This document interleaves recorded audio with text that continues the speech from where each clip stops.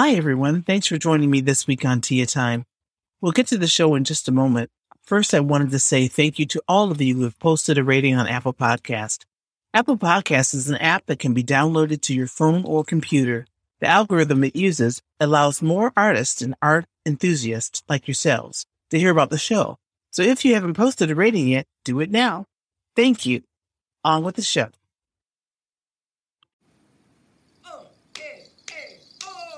Welcome to Tia Time with Artists, the weekly podcast where we discuss the methods, challenges, and real-life experiences of living our creative dreams. What kind of creative warrior are you?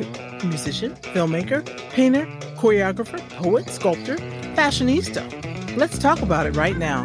I'm your host, Tia Imani Hanna.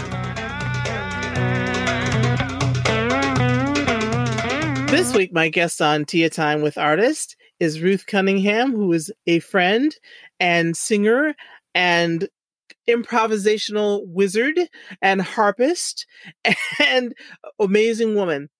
Ruth Cunningham, thanks for being on the show today. Thanks for having me.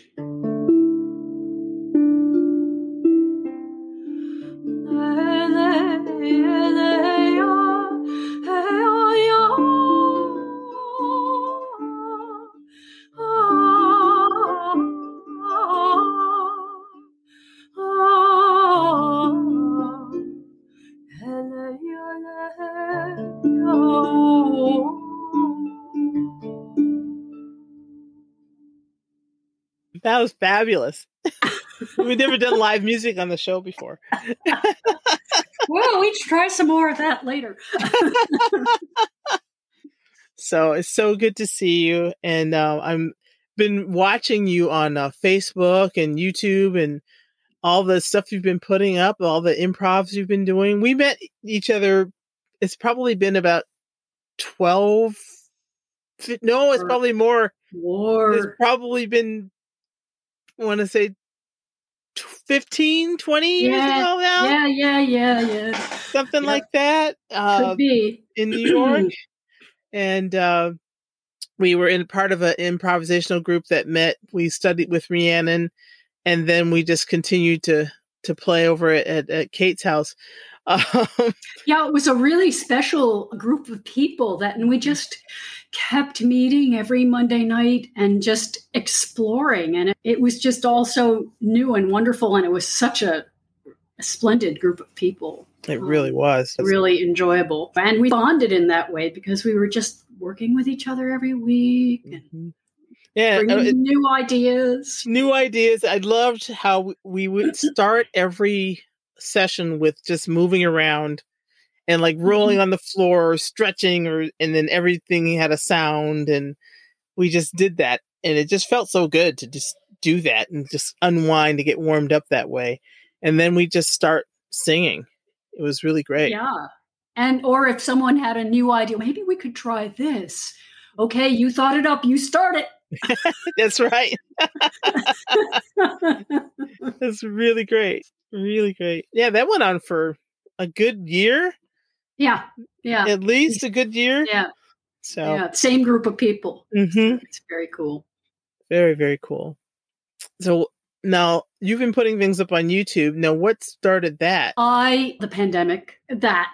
But what happened was that I was playing at Princeton University. The Office of Religious Life had asked me I was doing like every couple months a meditation in their beautiful chapel there. It's just a gorgeous space. And so I'd get on the train, go down to Princeton and play music for an hour for a variety of people that showed up. And it was really a lovely thing. And then the pandemic hit and they were going to just, of course, the chapel was closed. Everything was closed. And so I said, would you like me to do them from my living room, do the meditations from my living room? And they said, oh, okay, sure. So they actually I would create 6 or 7 tracks and send it to them. And then they would stick it together and they began to add my photographs from where I live, which is really great. So anyway, I ended up with this huge body of work I think I started doing it with that, but also because I'm a church musician and I wasn't in church. And I wanted to keep the liturgical year going for myself. So certain holidays would come by, like Easter came, and I did all the Latin proper for Easter, and then Easter hymn, and then accompanied myself on that. I finally got into the thing, probably a lot of people know about a cappella, where you can sing duets with yourself. So I started using that. So because I had these half-hour meditations to make, I needed some way to just have a little more variety. So I played duets with myself.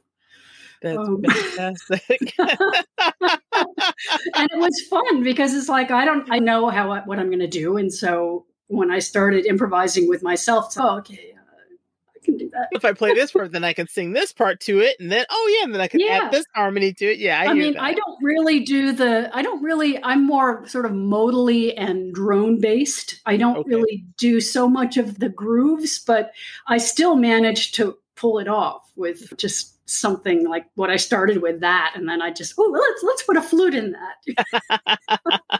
And it worked. Mm-hmm. So yay. So that was really how I started doing all those videos. I hadn't done it before, but I was really feeling the lack of both doing the church stuff regularly and then having to crank out, have inspired and forced inspiration to do these videos once a month for the Office of Religious Life. It's great. I'm really glad. Now I have a body of work. I probably have 9 hours of music and video. Wow. Okay. So somebody, and I have different things. I had to divide them into playlists. Mm-hmm. So I have a playlist for the kind of thing that simple chants, like that people could learn and sing with. And then I have just straight improvisations, crazy improvisations. And then I have sung prayers because I did a lot of liturgical stuff. So I have a lot of sung prayers. And I just had to keep. And then when I would go out in the woods, I would sing. And so it's, okay, we need a Ruth in Nature playlist. And then it was like hymns. And then I kept, oh my God. Well, then were the prayers improvised as well as far as the sung prayers, or did you make up the melodies for those, or were those traditional prayers? Oh no, made up. Yeah, improvised prayers. Okay. Yeah, I just take a text that I like, and there's tons. I'm in the Episcopal Church, and the Book of Common Prayer. There's some really great prayers in there, and that I could just set in Psalms. Mm-hmm. Also, I could set Psalms, and with the YouTube for the Princeton thing, I set a couple Psalms, one part playing harp and flute, and then the voice singing the psalm. So it worked pretty well. It's a fun thing to do. I like to sing prayers. I like to do chants. It works for me. Yeah, that's fabulous. They're really wonderful. I've shared them a lot. They're so great. Really great stuff. Now, I want to go back in your history a little bit, and just because that's what we do on the show. We talk a lot about, like, how did you get involved in sing? Did you always sing, or did you say, oh, I want to do this for a living one day, or did it fall in your lap? Because everybody comes at it in such different ways, because you play a lot of instruments too. So how did you come at music? Was it something that was, oh, I want to do this as a career? Was it in your family? I've always sung.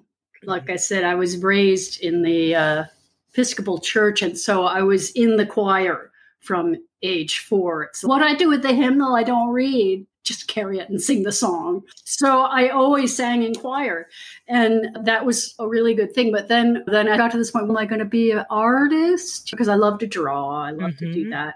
And then someone, I think in a music class, I heard this recorder, and I thought, that's nice. And then I remembered that my mother or my brother had taken recorder like a million years ago and had one somewhere in the closet. And so I dumped the clarinet, which I was playing at the time and didn't really like, and started playing the recorder just by ear, just for fun. Mm-hmm. And all the wrong fingerings, as I remember. But then the organist at my church heard that I played the recorder. Of course, she didn't really know the level, but she had this Buxtehude piece, a Baroque piece with 2 recorders and choir. And she said, Ruthie, would you like to play recorder on Christmas Eve in this piece? So, yeah, sure. I was 12. What did I know? And so I had to learn to read music. Mm-hmm. My mother taught me to read music. I got the right recorder to do the part. I practiced it like crazy.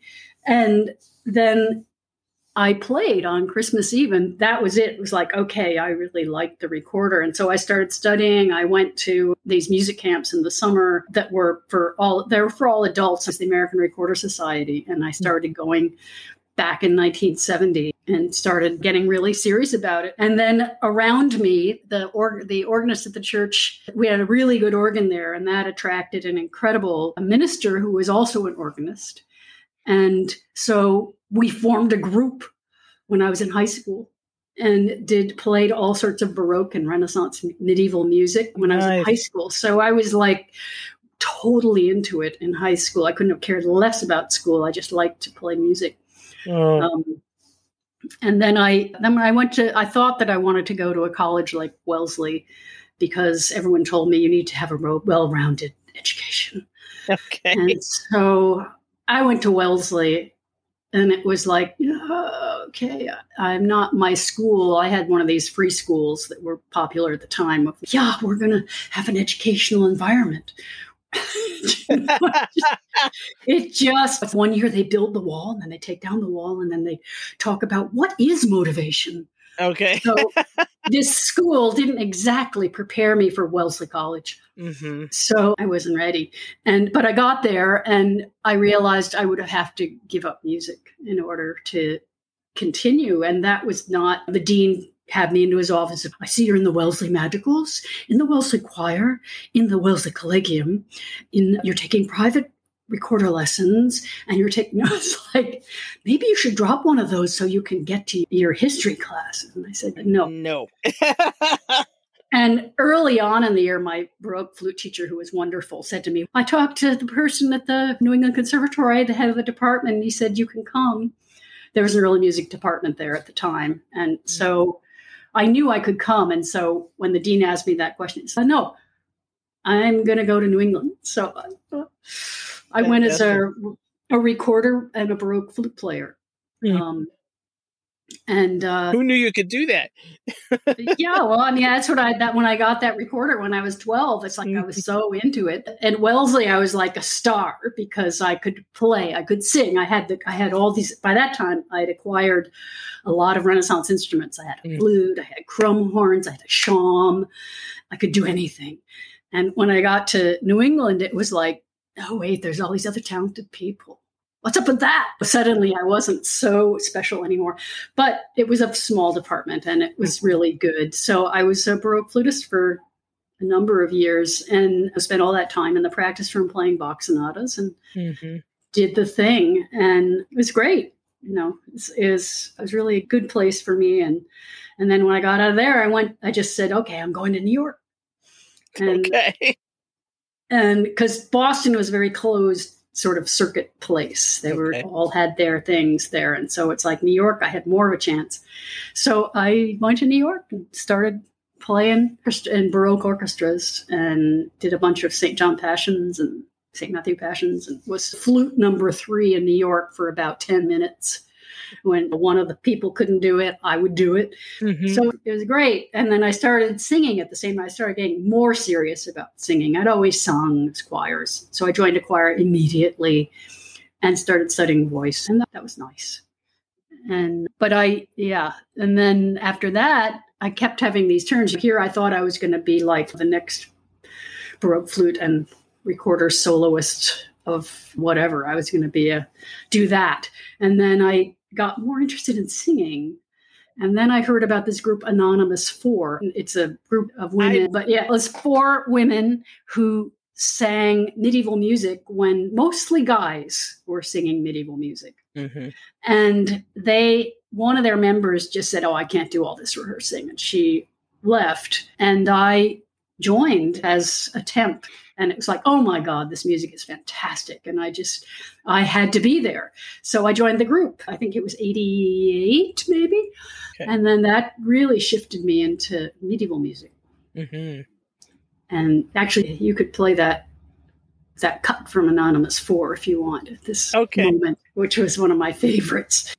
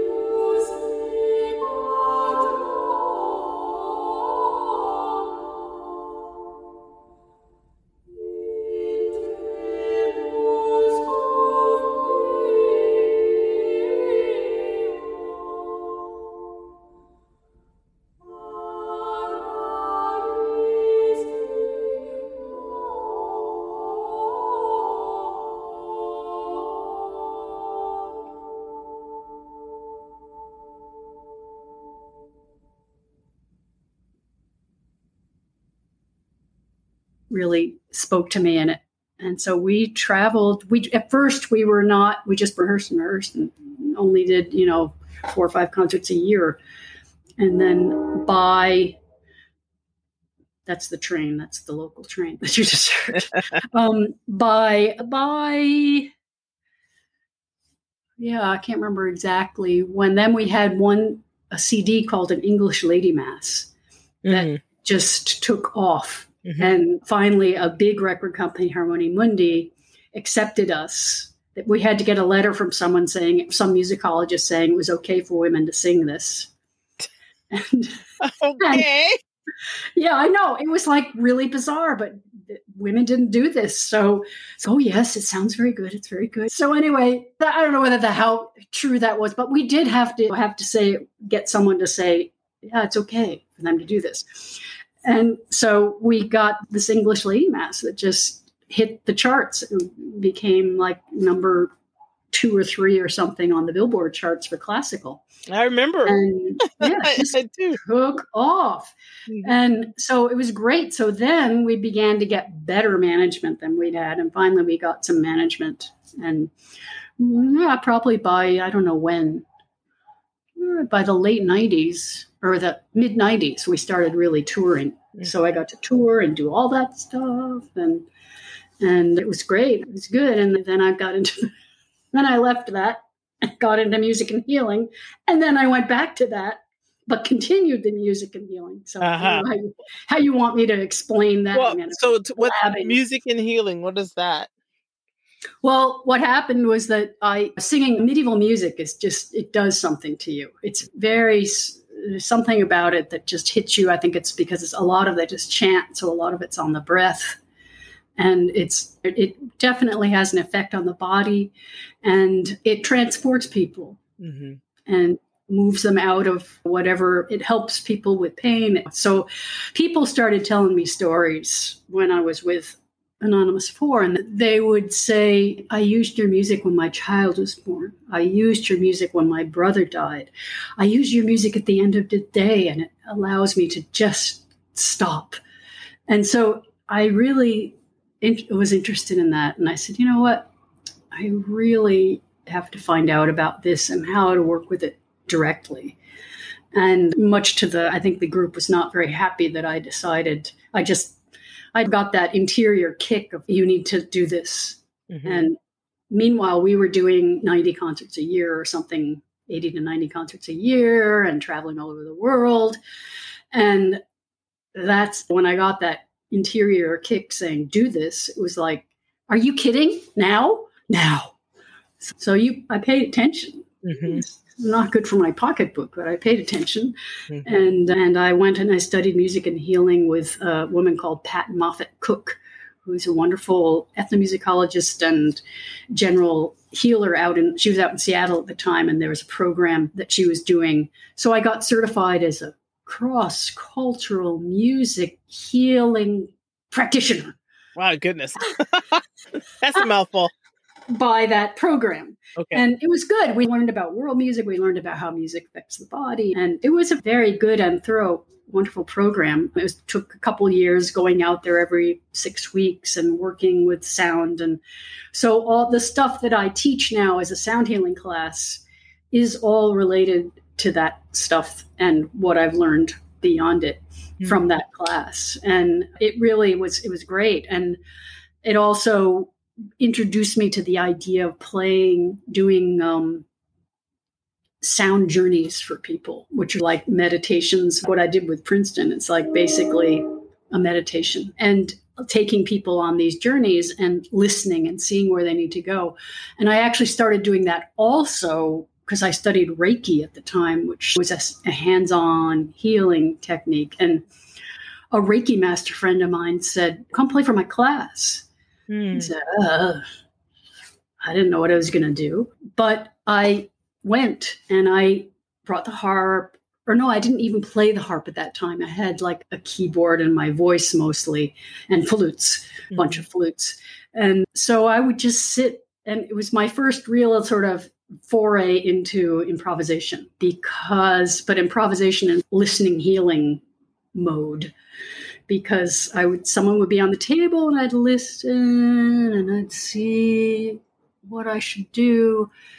And some people would get things like, sort of medieval-esque chant, because that's where I'm grounded. Sure. But then some people, I just listen, something else would come in completely in another zone. And when I realize, there's really something going on here. And sometimes it's like, I'll play the flute. Okay, I play the flute. And I began to work with people in that way. And that's when I got the harp. I had the harp, but I hadn't really worked on it. And then one day, all I could do was play fifths on it.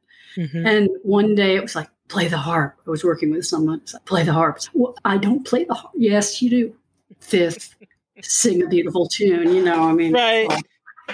Like, just go, Okay, I can do this. For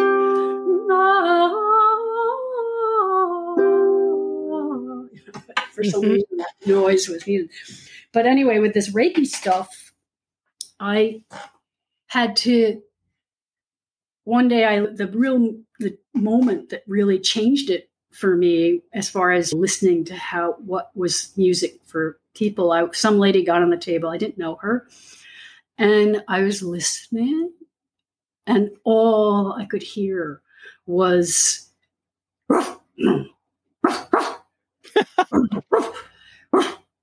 barking and growling. And the musician in me went, what do you do? You can't do that.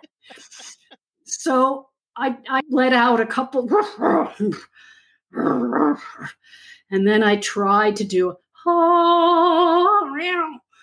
and it was like, no, you have to make these sounds. So I just barked and growled through the whole session of this 5 minutes of this lady on the table. And it's okay. And then she got up after her session. Oh, that was so wonderful. She was an animal communicator. All my animal friends came and sat around me. And I said, oh, yes, they did. And so I heard correctly what was music to her. And that thing of just being open to what is the music and what is being called for in this moment, and not judging it. But it's really challenging. All the practices I've been doing, the humming and all that stuff, it just clears your channel, so you begin to hear what's next. I know you do. I do. But that's wow. That was a moment. And a couple of years later, I ran into her and she's, oh, do you remember that session? Said, yeah. I really do. That was when I realized, oh, yeah, people need to hear certain music and I need to be open to playing it for them, even though my Fach, if you will, is medieval modal-esque. I can do, and that when I met Rhiannon, that was a revelation. I don't know if you were there. I first met her upstate New York or something, and it was a group. And at that point, all I did was playing. It was pretty. Here were these people making grooves, and I thought, what? And using personal language, what? And I was just floored, and I loved it, but I was completely intimidated, and I'd just come off of being with Anonymous 4, so I was still pretty much in Chantland and improv Chantland, which was new. It was great because it added a whole layer, because now instead of just going, ooh, I could do,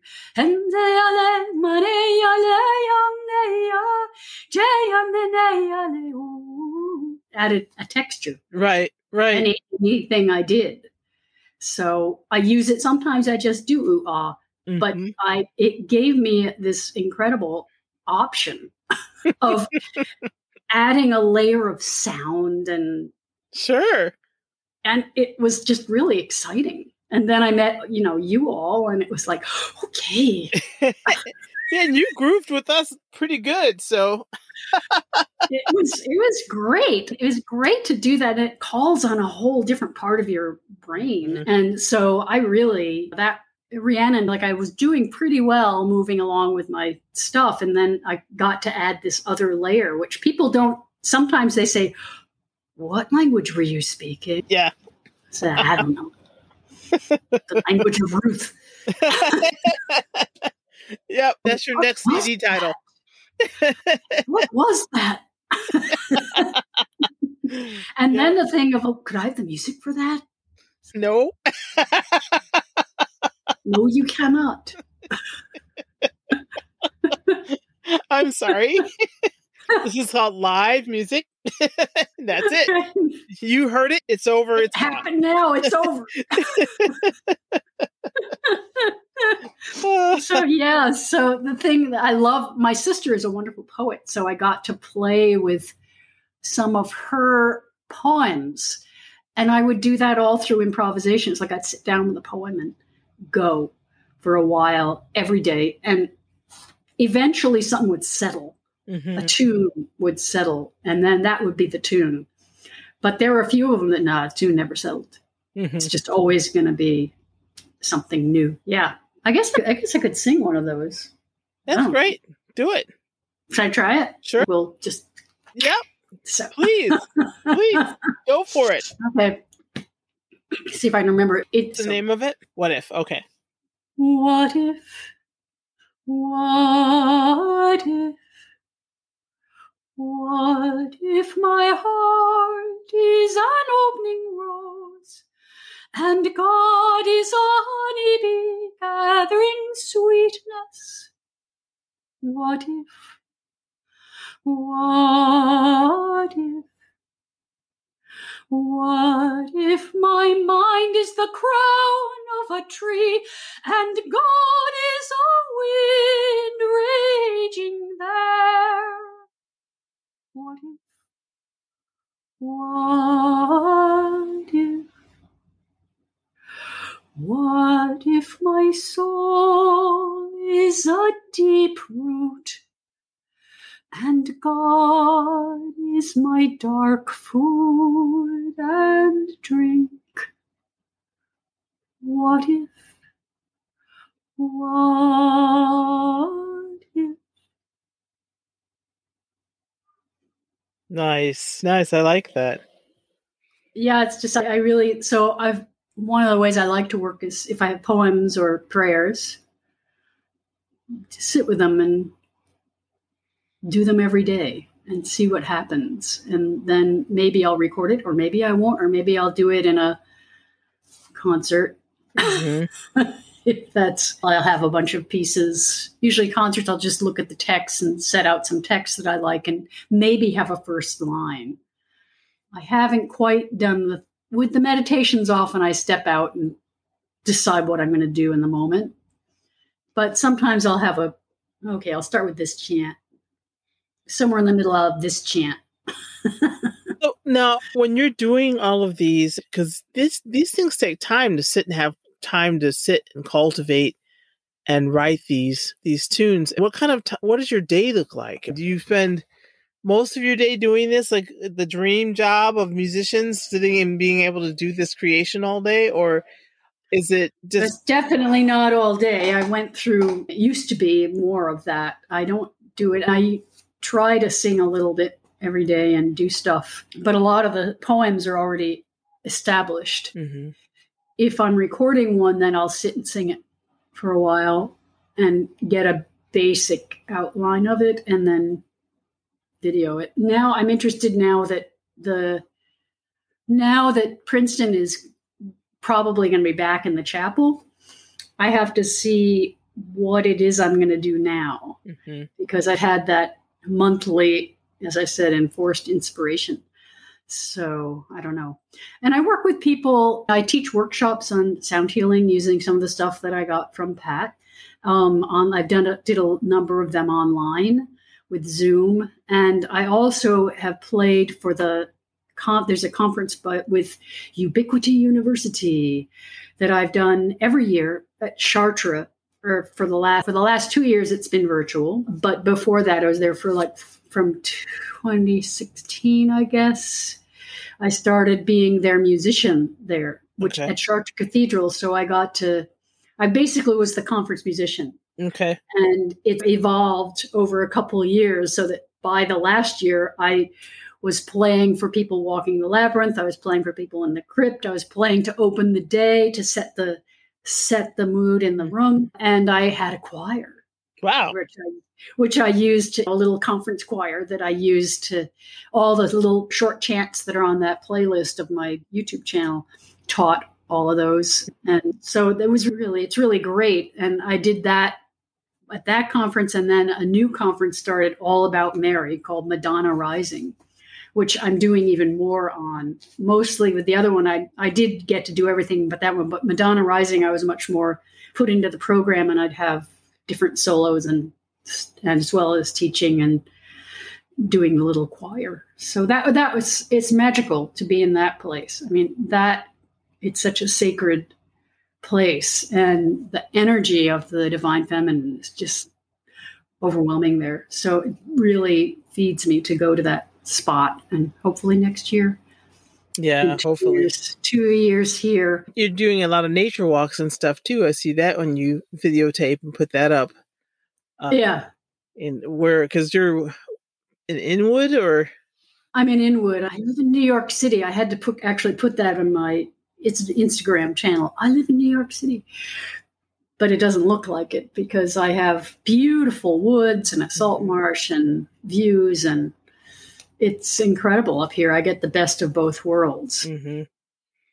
Yeah, I've been to Inwood once, maybe twice, because I was in Brooklyn, so it was such a long way. Oh yeah, no, you don't go to Brooklyn; it's too far. I had some friends in Brooklyn. Yeah, they might have lived in another state. It's so funny because I live in Michigan, and it's just not that far, but it's because of all the traffic and all the things in between. It's not that big an island. I mean, we're normally just between here.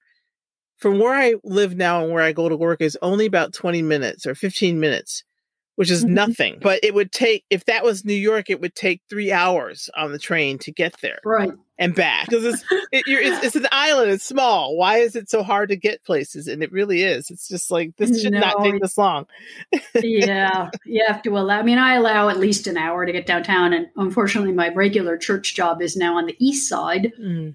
So I have to, go downtown and then walk across the park, which is lovely usually when it's not 90 degrees. But I have to allow over an hour to really be sure I'll get there from my house. And I used to have one on the Upper West Side. Then I could allow only 45 minutes. That was nice. That's nice.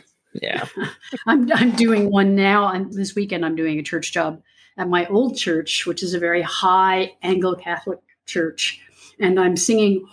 In the Anglo-Catholic Church, you sing all these Latin propers. So I'm doing all of the Latin propers and all of the mass music in Gregorian chant. So it's wow, that's a lot. Just by yourself?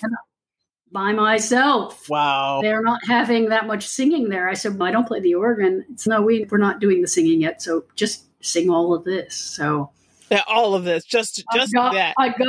That's what the guy was doing with them. The person that I'm replacing, that's all they had. I haven't done really high church like that for a while, and it's a lot of chant. Mm-hmm. But I like it. I live there, and the one of them I'm going to improvise. I'll have the harp with me. So one of them I'm just going to look at the text and go, and which is something I started in the church that I used to sing at a high church down on 46th Street, St. Mary the Virgin, and the organist and I started this thing of taking one of those proper texts, which is a text for the day, and improvising together. Organists always improvise. Organists get to do it all the time, but vocalists don't. And so I was really into it. And I said, Robert, would you like to do this? And okay. So we basically picked a mode and went. Oh, that's great. And it was so great. And then we'd look at the text. And then when he left, another guy, James, came in. And I said, James, I used to do this in the summer. And would you like to improvise? Oh, lovely. So off we went. And then he moved. Then I moved to this church where I'm going to do all this music. And we continued the same thing. And it was great. So I guess I could play one for you just because. Sure. If you want. You can try it. I'll give you a fresh Ave Maria. Okay. Fresh chant. Let's see where I want to go with it.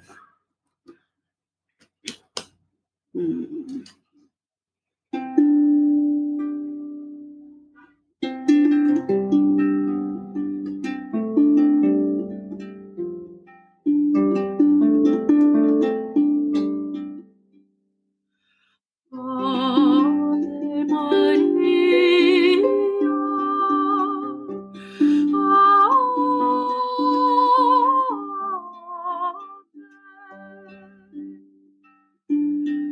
Ave Maria, gratia plena, Dominus tecum,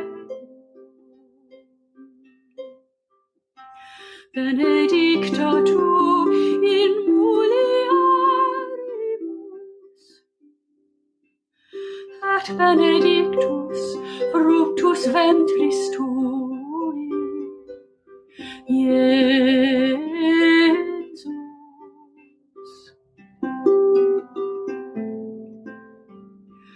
Sancta Maria, Mater Dei, ora pro nobis peccatoribus,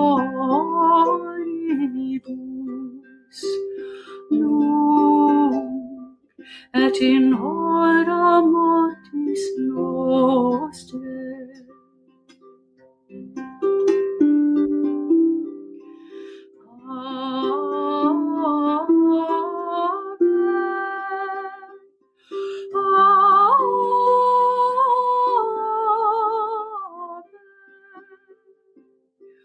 Ave Maria.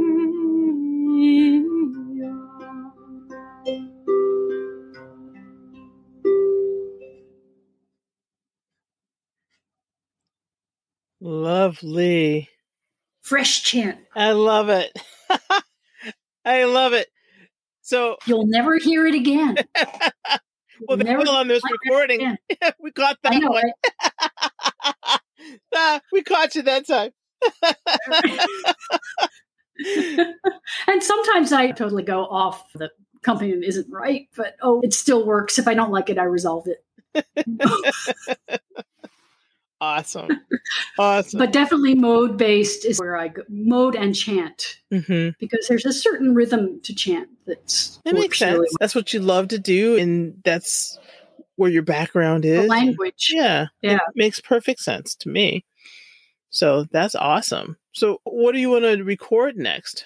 As far as, do you want to put all of these things that you've been doing on an album? The problem is they're not really recording quality. Yeah, but do you want to take the ones you've done and go in the studio and recut them? Because I don't know what they were in the moment. No, you've got them all on video. So you can. Not really. No. Not with my harp skills. I cannot reproduce anything. So I could go into a studio and do some stuff related. There's certain prayers that I could definitely do. The album that I did, Light and Shadow, which if you play anything from, that I did about, I don't know, a long time ago, 15 years ago. But it still represents me. It's still okay as far as a calling card CD, although I think I probably do things better now. But it's still okay. And people like it. And I have another one called Heart Modes, and people use that to go to sleep to, which I kind of love. Mm-hmm. You know, it's like, and then it helps kids chill out. Because I call up my friend who has 2 toddlers, says, "Oh, you're on in the other room." I said, okay. So I like to try and give that CD to people that have kids, and maybe they'll chill out to it. That would be fine. And that's pretty much the ooh-ah style of harp, because that was before. I think I did that before I met Rhiannon, or around that time. Yeah. So I'd love to have you go in and do it now in the studio. So you have the fresher sound, like fresh chant. Do one. I just don't know. I can't afford it. It's like a whole to get a studio is really, I don't have the money to do an actual recording that would be of the quality that I want. I was so lucky with Anonymous 4, we got to record in Skywalker Ranch. Oh, wow. All kinds of stuff, of course, all paid for. But I haven't done a studio thing for a while. So I don't know. It's something I should probably do. And now that I won't have to be creating these videos every month, maybe I'll be able to put my mind on something like that. I don't know. Yeah. We'll talk. I think there's ways. But that's good. It would be lovely to see that happen for you, because we don't want to lose that. Yeah, live performances are great. You do have to be there to see them, but still, some recorded stuff is good too. But it's such a weird, because now as people don't even make CDs anymore, they do stuff on. Oh, don't believe that. They do. Okay. Oh, good. They do. Yeah. I'm due. Cassettes are back. Due for what? Cassettes are back. It's what? Cassettes are back. LPs are back. So don't let anyone tell you they don't make them anymore. Yes. Oh my God. So, it's not true. Okay. Well, I take your word. And so then I think I should probably start thinking about something. Yeah, definitely. Because this is what you're doing now. So it's just a snapshot of what you're doing now. Yeah. And as you've gotten better at it, why not? I know. The poems, I have new poem settings from my sister, which I've done, which I really like a lot. And those have not been recorded except on video. So I could actually do a program of mostly Marian and some poetry, similar to Light and Shadow, which is a lot of Marian, and some Sanskrit, which I don't do quite as much anymore of the chanting, but I have. That was another aspect of everything that I just spent a lot of time in ashrams for a while and did a lot of Om Namah Shivayas. So there's like lots of stuff there to work with. So that's exciting. Yeah. So anything else on your bucket list that you want to do before it's all done? Before what's all done? Life in general. Oh, life before life is done. Yeah. Let's see. I would like to collaborate with some more people. Of course, this year we were kind of stuck and I didn't really get to do much, but I love the idea of when I heard you talking to Igor, was that last week? Yeah, it was this week. It was this week, yeah. I'd like to do that. Yeah. I want to be in on that concert. And people think, that's when I do a meditation, I am, like I said, I'm like listening and seeing where I need to go next. But there's some, it's fun to jump off and see where it's going to go. I enjoy that. And I have a few people that I can play with like that. And I try and do that when I can. But of course, this year I was pretty isolated. This is isolation time. I get that. Yeah. Yeah. So I'm thinking a bucket list. Would be more collaborations. And musically, just more collaborations. I would love to make an album. Maybe that would definitely be something that has more of the new stuff on it. That would be nice. Like in the healing aspects, do you have different levels in the Reiki? I don't really use that per se. It's in there, but it's not. I'm not a Reiki. I'm a Reiki. I don't know, just below a master, but I don't really use it in that way anymore. It's just in my music. I would love to do more workshops. I like doing workshops. I have a few friends, Virginia Schenk, who's she's a really great jazz singer. She was in our group once or twice. She's from Atlanta. Okay, I don't know her. Anyway, she would be great on this show. Okay. She would be incredible. I'll send you her information. But anyway, she and I have done workshops. We did one out at Ghost Ranch. And I loved working with her because we also, at the concert, we just looked at each other and went. Okay. And jumped. Nice. And she's a real lower voice jazz singer. Okay. And so it's like the worlds collide. But it's really fun to work with her. And hopefully we'll do some more stuff together next time. We have another we had to do a couple of Zoom ones, but I'm really hoping we'll get to go to Ghost Ranch again and work together and sing together some more. And she has a labyrinth at her church, and I hope maybe I can go sing there sometime. Nice. I don't know. I love playing for Labyrinths. I love the thing in France that I do. Yeah, just more. I would be happy to be doing more workshops and collaborations with other musicians and healers, also people that are coming from that place of music is a transformative art that, you know, that moves people, and you can bring people with you, and you can do what some concerts. Everyone goes to some concert that it just changes you. I like it. I like bringing in that music. People always say, "Oh, I cried all through that." I said, "Oh, good." What was my specialty? My specialty. It's like I'd be improvising in church, and afterwards somebody would come up and say, "I felt a tear." Great! I'm so happy you cried.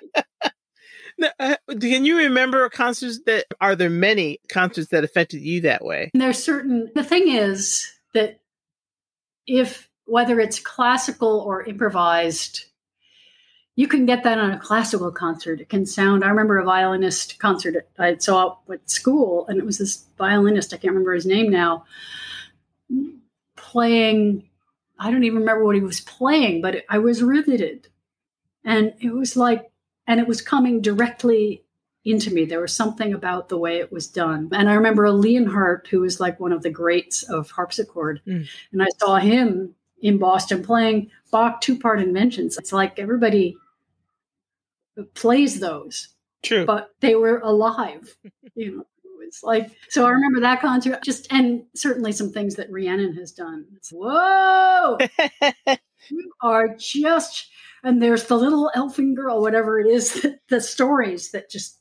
Oh, I know, those stories. Oh, my God. You're like, where is this going? And some of those concerts just really, yeah, that's nice. Yeah, I love when that happens. When people really play from that place. It's hard to always do that. Anonymous 4 concerts when I would be like, oh... when am I getting back to the hotel? What's for dinner? And I'd be thinking that stuff while I was playing. And then someone would come up to me in tears. And it's, okay, I did the prayer before I started. So clearly, even though I was at the hotel, something went through that something needed to happened for this person. And, oh, I'm sorry, I was thinking about the hotel. You just never know. You just get out of the way. And I mean, I usually would, before I sing, I usually offer whatever, take what works for whoever. And is it going to, you know, I try and think that way. You have to. Yeah. Because when you're on tour, it's tough sometimes to just, to pull that out. Yeah. We had a couple really good concerts, and I was the one that people would, if anyone came up with any sort of, oh, I felt my throat chakra opening, go talk to Ruth. Or I saw the Blessed Mother standing behind you. Go talk to Ruth. Because I was a New Age-ish spiritual journey type. Well, it's easy to pass you off. Yeah, it's like, I'd have to watch when I was talking that I didn't get too woo-woo or something. Like I said, your next album has to be called The Language of Ruth, which you've already used, and Fresh... What did you say? Fresh Chant. Yeah, Fresh Chant. Plus Fresh Chant. So you've got 2 album titles now. You can fill them up. Yeah, right. Fresh Chant. Okay, I got it. And there's still the flute. I still play the flute, which is, but only as improv, really. And I have a lot of the Native American flutes, which I now you've got to get a loop pedal and do the flute, your harp, and your singing, and put those together on a loop. That's technically beyond me at this moment. It's not hard. It's really not hard. It's really not that hard. It really isn't. And you'd have a ball with that because you play alone a lot. Yeah. And so you could really just set some stuff up so at least you wouldn't have to be, like if you wanted some flute in it, you could just start a flute thing and then put it down. You just have the pedal and it plays it. And then you can play on top of that and sing. Okay. Yeah, it's not hard at all. All you need is a mic and a foot pedal. Maybe that's my next land of something. I can see it. I can see it. I think you'd have a ball with it. I think you'd have so much fun. Okay. You know? Yeah. It's just that I want to always change things. I don't keep things. No, I know, but it's on the spot. So you create whatever line you do. Oh. And it's modal anyway. So you don't have to change it. You just have to set up you set up your motor with one of them. Right. And then whatever other two that you're going to use that you can sing with, you play those live. Okay. It's really fun. What I did on these things, you know, I would, but they were 5 minutes long. They were like 5 minutes, and then improvise with yourself for 5 minutes, and then improvise with yourself again. Yeah. If you were to do this live, you can do the same thing, but you have an avenue to do it live. More technology. It was enough for me to learn a cappella. But that was like my big challenge. You would be doing that live. So that way you always have something where you don't get bored or anything, or the audience wouldn't get bored either. You know what I mean? Because you always have something fresh to play against. So you don't feel so alone. That's why I want to collaborate with more people so that I don't have to do that. I understand. I totally understand. But it's a saving grace for solo improv. It really is, because it keeps you from being like, oh, me, some more, me. So it gives you places you can play with. So it's fun. So I'll have to ask you about Looper information. Yeah, I will get that to you. Where will people find you online? RuthCunningham.com. Okay. And my YouTube channel is a different name. If you go to RuthCunningham.com, at the very top, there's links to everything. Okay. The YouTube is youtube.com/Ruth Reid, RuthReid. Okay. And photography is like my favorite other meditation. It's really, music is a meditation for me. Let's be real. But photography is also a meditation. And Instagram, I have an Instagram account that has tons of pictures. Okay. Fantastic. Of my beautiful neighborhood. But yeah, I think the website has some examples of stuff, and it also has the discography of Anonymous 4, of which there are a gazillion albums. And then my other albums, which I've been on, was on one with Lane Redmond. So all those things are all up there on the website. But there's also a couple examples, like right on the first page, and then links to YouTube, Instagram, etc., and Facebook. Fantastic. Thank you, Ruth, so much for coming on the show and speaking with me and playing for me live. That was beautiful. Really enjoyed that. Thank you so much. So great to talk to you again. Oh, my goodness. I love it. Oh, me too. Thank you. Thank you for joining us this week on Tia Time with Artist. Make sure to visit our website, tiaviolin.com, where you can subscribe to the show in iTunes and never miss an episode. Please leave us a rating wherever you listen to podcasts. We really appreciate your comments and will mine them to bring you more amazing episodes. I would like to thank this inaugural season sponsors, the folks at Jazz Alliance of Mid-Michigan, or JAM. Michigan Art Share, a program of Michigan State University Extension, is a partner in supporting the Tia Time podcast and Sham Bones Music. Without their support, this podcast would not be possible. Thank you so much. If you would also like to contribute to the show, you can find us on patreon.com. If you want to continue the conversation about topics discussed on the show or start new ones with like-minded people, join us at the Tia Time Lounge on Facebook. Thank you for listening. See you next week at Tia Time.